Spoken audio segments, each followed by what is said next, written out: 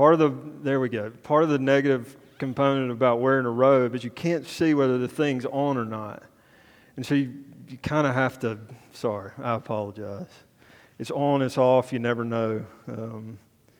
Thank you guys. That was so encouraging and worshipful. I think certainly God was honored and adored. We're continuing in our series of the book of Ephesians this morning. We took a break from it last week as one of our loved ones, our missionaries, John Parrott, was with us. And so we're back here in chapter 2 of Paul's letter to the church in Ephesus. God's peace granted through His grace that brings about unity. God's peace granted through His grace that brings about unity. That's the book of Ephesians in a nutshell, if you will.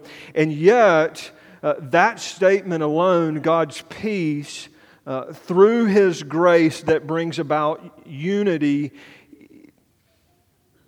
that's not the world that we live in. I think we all probably could agree, and especially as we come to a passage like Ephesians chapter 2, beginning in verse 11. We live in a society that is ravenously feeding and promoting hostility. You don't have to look very far, whether you're a news watcher or whether you attend sporting events or whether you, it doesn't matter. There is hostility everywhere. Everywhere around us today seems to be some version of hostility, and the beauty is that Paul draws attention to it to the church in Ephesus, and I think to us as well this morning. He's calling us to remember our redeemed past in order to be a part of a peaceful future. It's a good way of summarizing this passage, I think. If you are able and if you're willing, we've started a little bit of a new tradition to stand as we read God's Word. I'd invite you to stand as we read Paul's letter to the Ephesians. Ephesians chapter 2, beginning in verse 11. This is God's Word.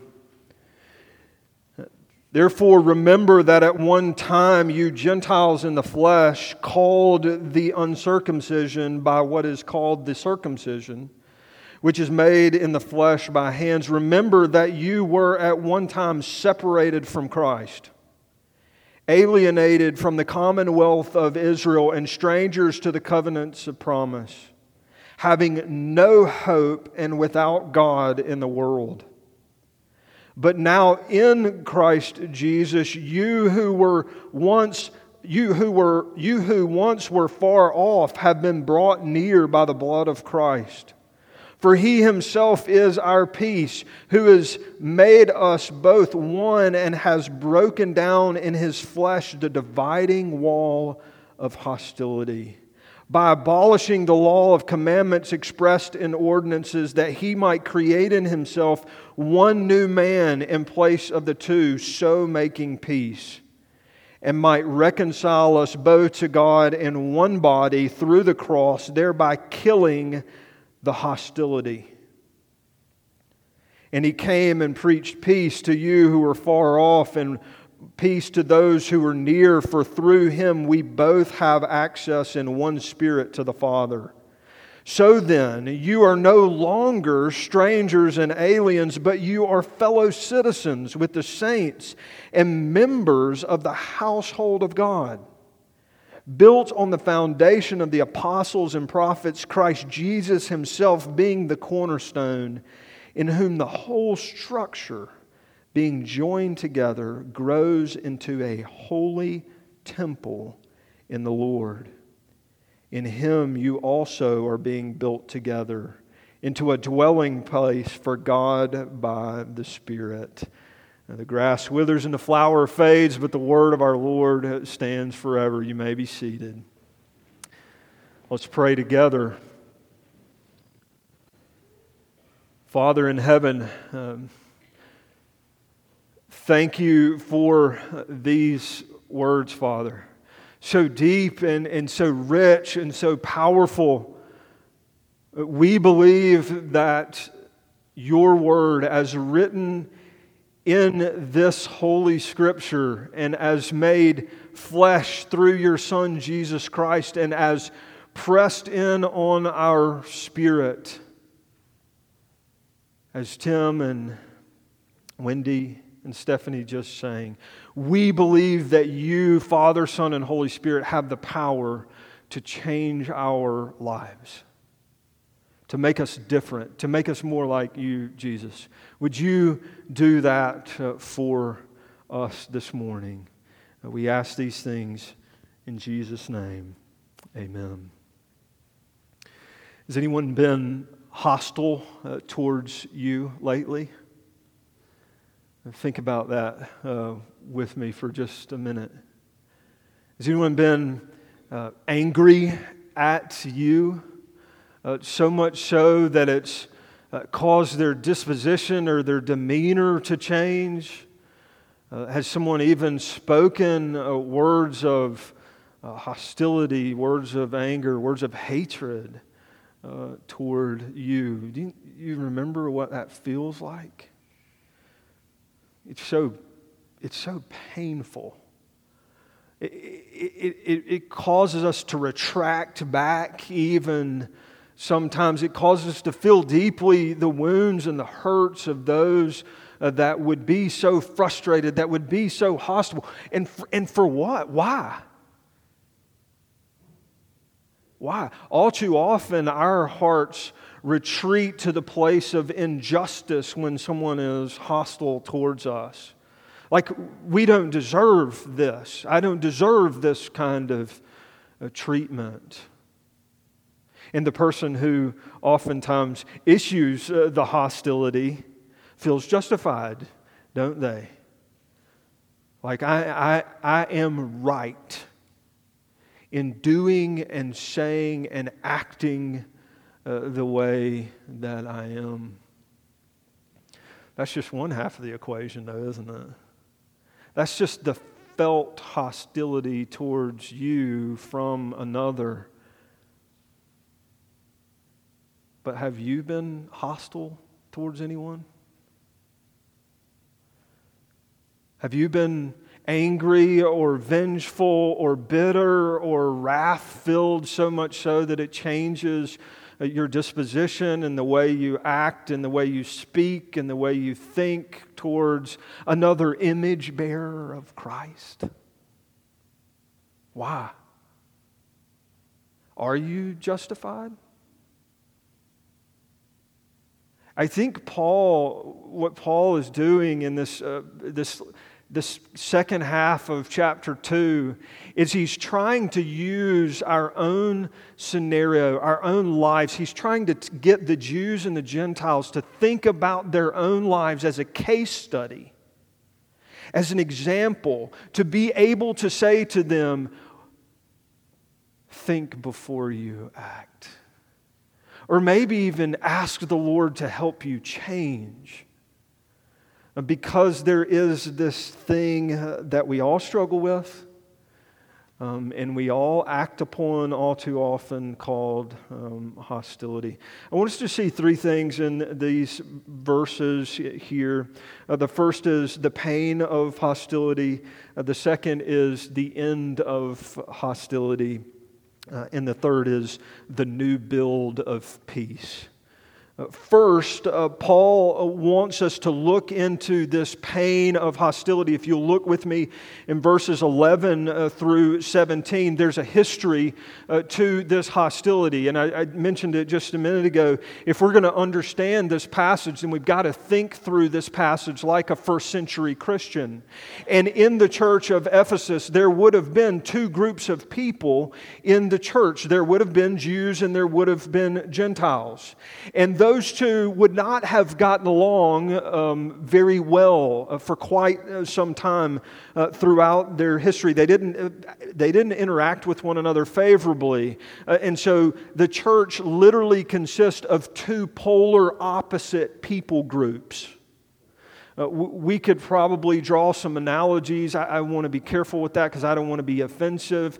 But imagine putting two polar opposite people groups in this church together who don't have anything to do with one another, who struggle to hear one another, who struggle to see one another, who struggle to validate one another, who struggle to find value in the other. Put them in here, in this room together. How do you think it would go? And yet Paul calls especially the Gentiles. Paul calls especially the Gentiles to remember that hostility and its pain. So what about the pain of the past? Let's look into that for just a minute. The pain of the past. You can almost feel the tension in Paul's words as he's bringing up this past hurt and this past pain. Look at the words that he uses in verses 11 through 17. Circumcision versus uncircumcision. The mark of God's people that He gave to Abraham, that which we just celebrated this morning in baptism, that mark placed on Jews, the mark that was meant to be a mark of humility. A mark of humility that says, I can't believe a holy God loves me as His people. Very quickly became what? Oh, you don't have the mark. You see that, right? That's what Paul's calling. He's calling out. It actually became a racial slur between the two. The circumcision versus the uncircumcision. Paul goes on to say, the separated, the alienated, the strangers without hope, banished from the presence of God. The outsiders, Paul says. You remember what that feels like. By the way, everyone in here is a Gentile. Most likely.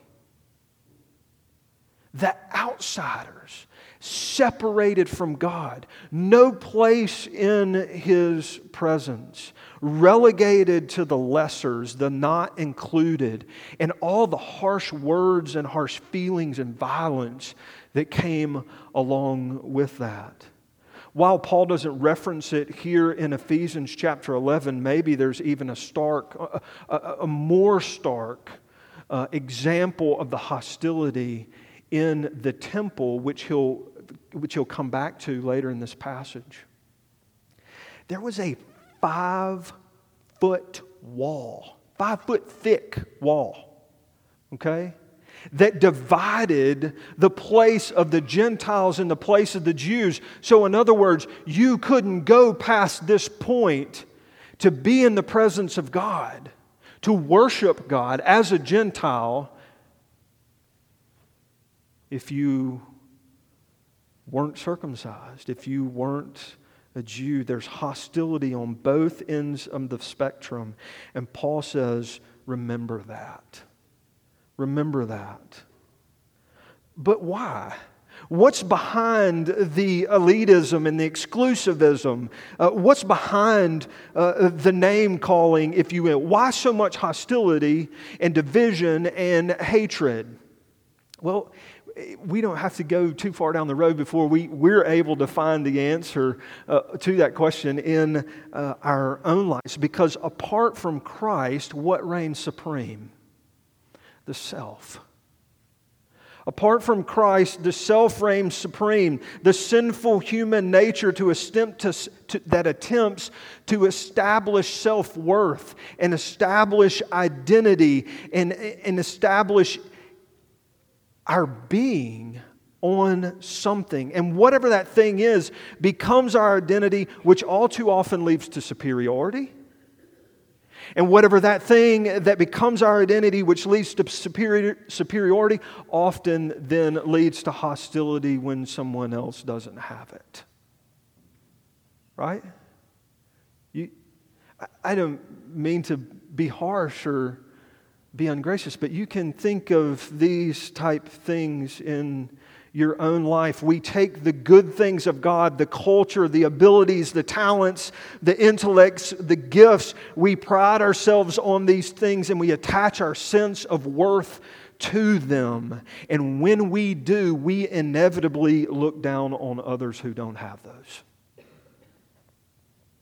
It's part of being a human. It's part of being a sinner. I was sitting this week studying. There are so many illustrations of this. I was trying to think of one, which one gets at this hostility the best, right? I was trying to think of the one, and I couldn't. There are so many of us. Some of us are politically hostile.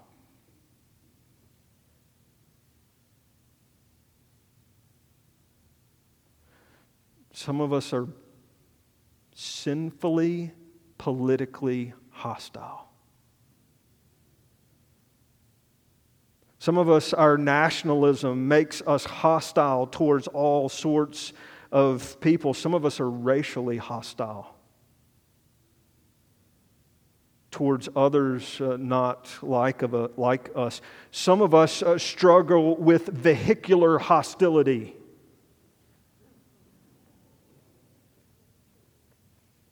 Don't we? In traffic, you can see the rage and the anger and the I'm not getting my way come out. Some of us struggle with parenting hostility towards our children or towards other parents and children who don't treat our children the way we think they should be treated.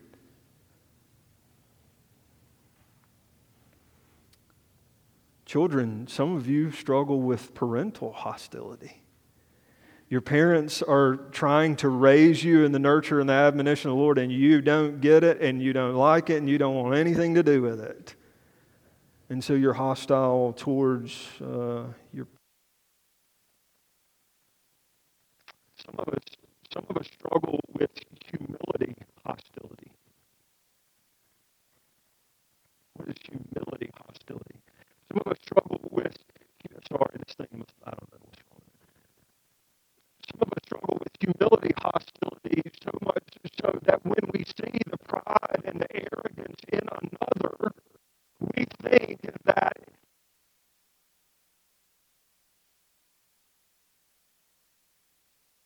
right, and it makes us hostile.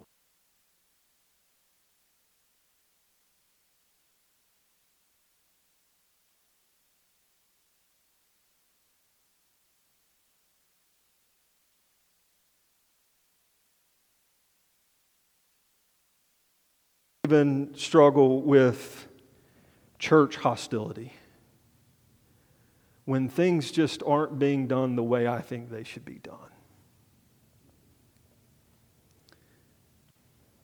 Paul is calling the church to relive this dark pain, this past full of hostility, because he's about to remind us that God killed hostility.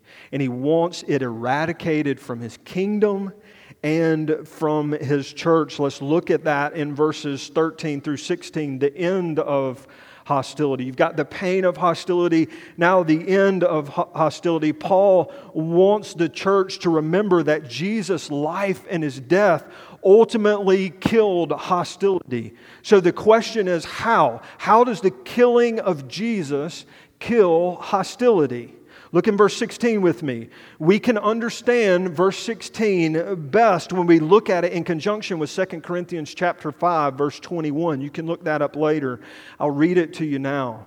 God made him, Jesus, who knew no sin, that's hostility, to become sin or hostility for us, that in him we might become the righteousness of God. You see, on the cross, Jesus becomes my violence. He becomes my gossiping.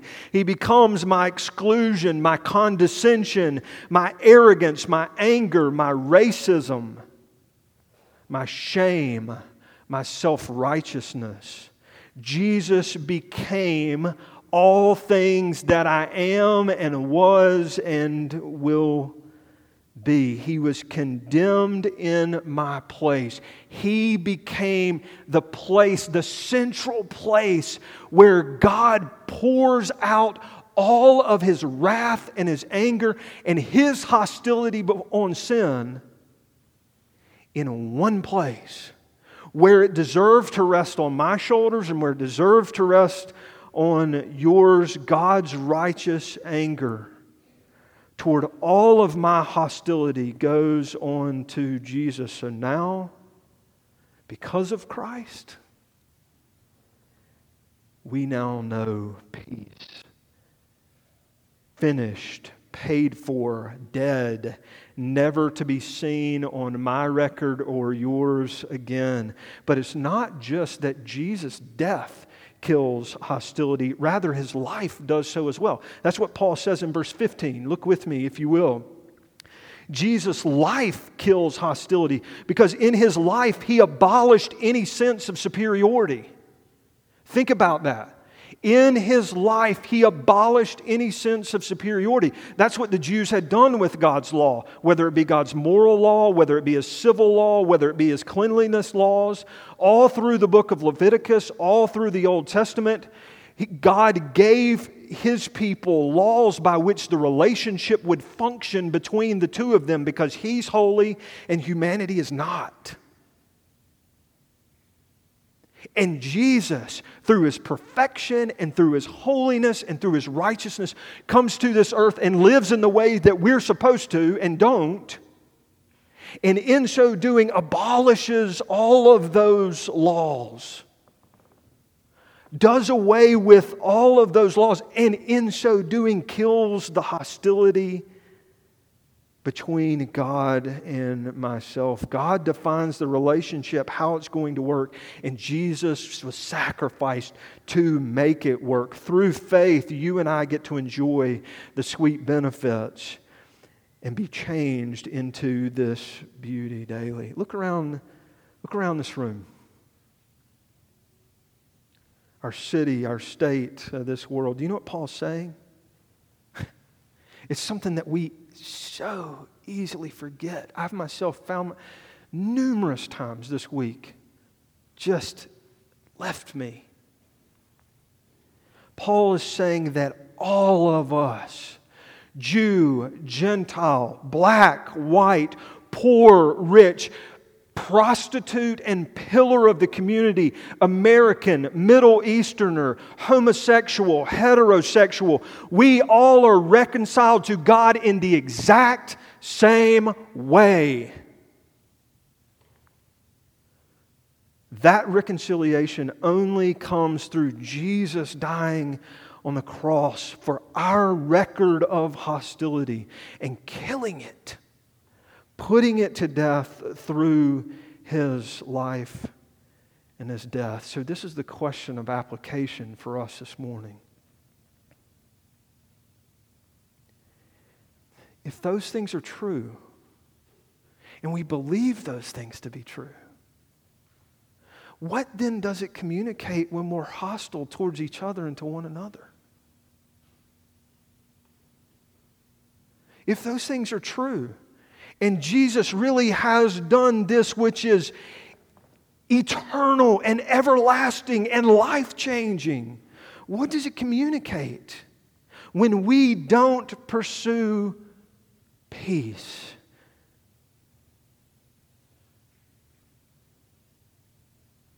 It's in the eternal truth of God's love through His Son Jesus that He calls us to be about killing the hostility just like He did. Through His love. And so He brings us to verses 18 through 22. You got the pain of hostility. You got the death of hostility through Jesus, but Paul doesn't just do away with the bad. God isn't content to just do away with the bad. He wants to build something good as well. Something so much more glorious. And so look at verses 18 through 22. This is the beauty because Paul is expounding for us something. I think it's so encouraging because Paul doesn't say to the church, he doesn't say to the Ephesians, all right, now you still got this hostility struggle, go do this or go do that. No, Paul doesn't do that. What he says is, look, I know you're still struggling. I want you to be reminded of who you are. I want you to be reminded of who you are in Christ Jesus. Some of you have experienced this in our community. Whether it be new restaurants opening up, there's something about new buildings that gather us together, bring us together, and help us experience joy and communion, right? Whether that be restaurants or whether that be new football seasons or whatever the case may be, where believers gather together in the newness of building and there's joy to be found. That's what Paul says. There are no boundaries to which this peace extends. This peace of God through Jesus is full access to the same Father. And so here's what it looks like. Here's what this reconciliation looks like. First, citizenship. That's so beautiful. Please try to understand all the beautiful nuances of what Paul's saying. Your identity is first and foremost a citizen in the kingdom of God. Your allegiance is to Christ with full rights and privileges of Christ. There are no second-class citizens in God's kingdom, no superiority, no inferiority because of the life and the death of Jesus. He is the singular person that you belong to. Not this country, not this denomination, not this culture, not this race. You are no longer primarily defined by those things. Primarily. Your primary identity is in Christ as a citizen of the celestial city. And Paul says to the Ephesians, remember that. That's who you are. But you're not just citizens, you're also family. Look with me at verses 17 and 18. You are members of the household of God, which insinuates intimacy and closeness. Now, I understand that this is beautiful, but this is also challenging at the same time. Because beautiful in the sense that for many of you, your idea of family is hard. You've been mistreated, you've been not loved, you've been abused, you maybe haven't felt intimacy and closeness and connection that family was, meant to describe. And so it's beautiful because now here this family is that you've got and that you can embrace, but it's also challenging because in this family we're united by blood but vastly different from one another. Family should guarantee intimacy and closeness, but you know what that requires. Intimacy and closeness requires that we're humble. And that we listen to one another and that we learn from one another and that we're willing to say, we're sorry and we're wrong and please forgive me. And even in these challenges, there is the intimacy and closeness. So citizens and family, and then maybe Paul just really boggles our mind theologically, but he says, your citizens and your family, and you now are the temple of God. The temple. When Jesus died on the cross, you remember, think back, when Jesus died on the cross, what was torn?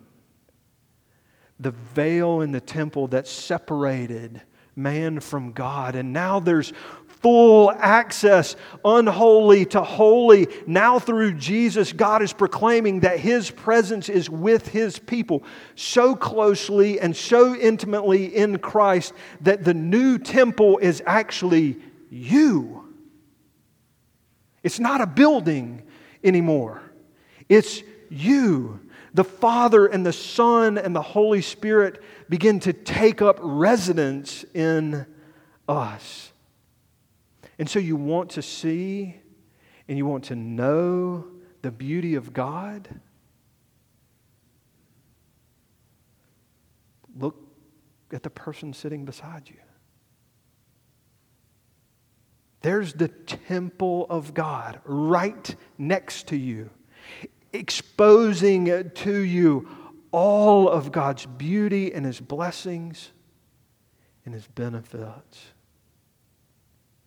Paul's saying that God's going to manifest His presence through the person sitting right next to you.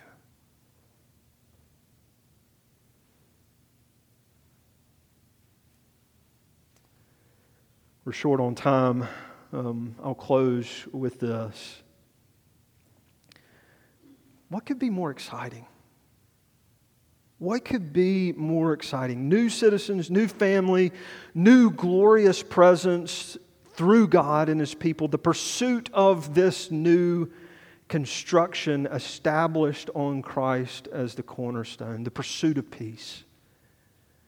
The sharing of this new build. Let's pray.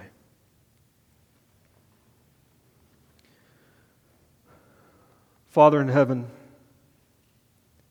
thank you that you have done away with the hostility that we could do nothing with. You have killed it. You have sent it away. You have crucified it on the cross.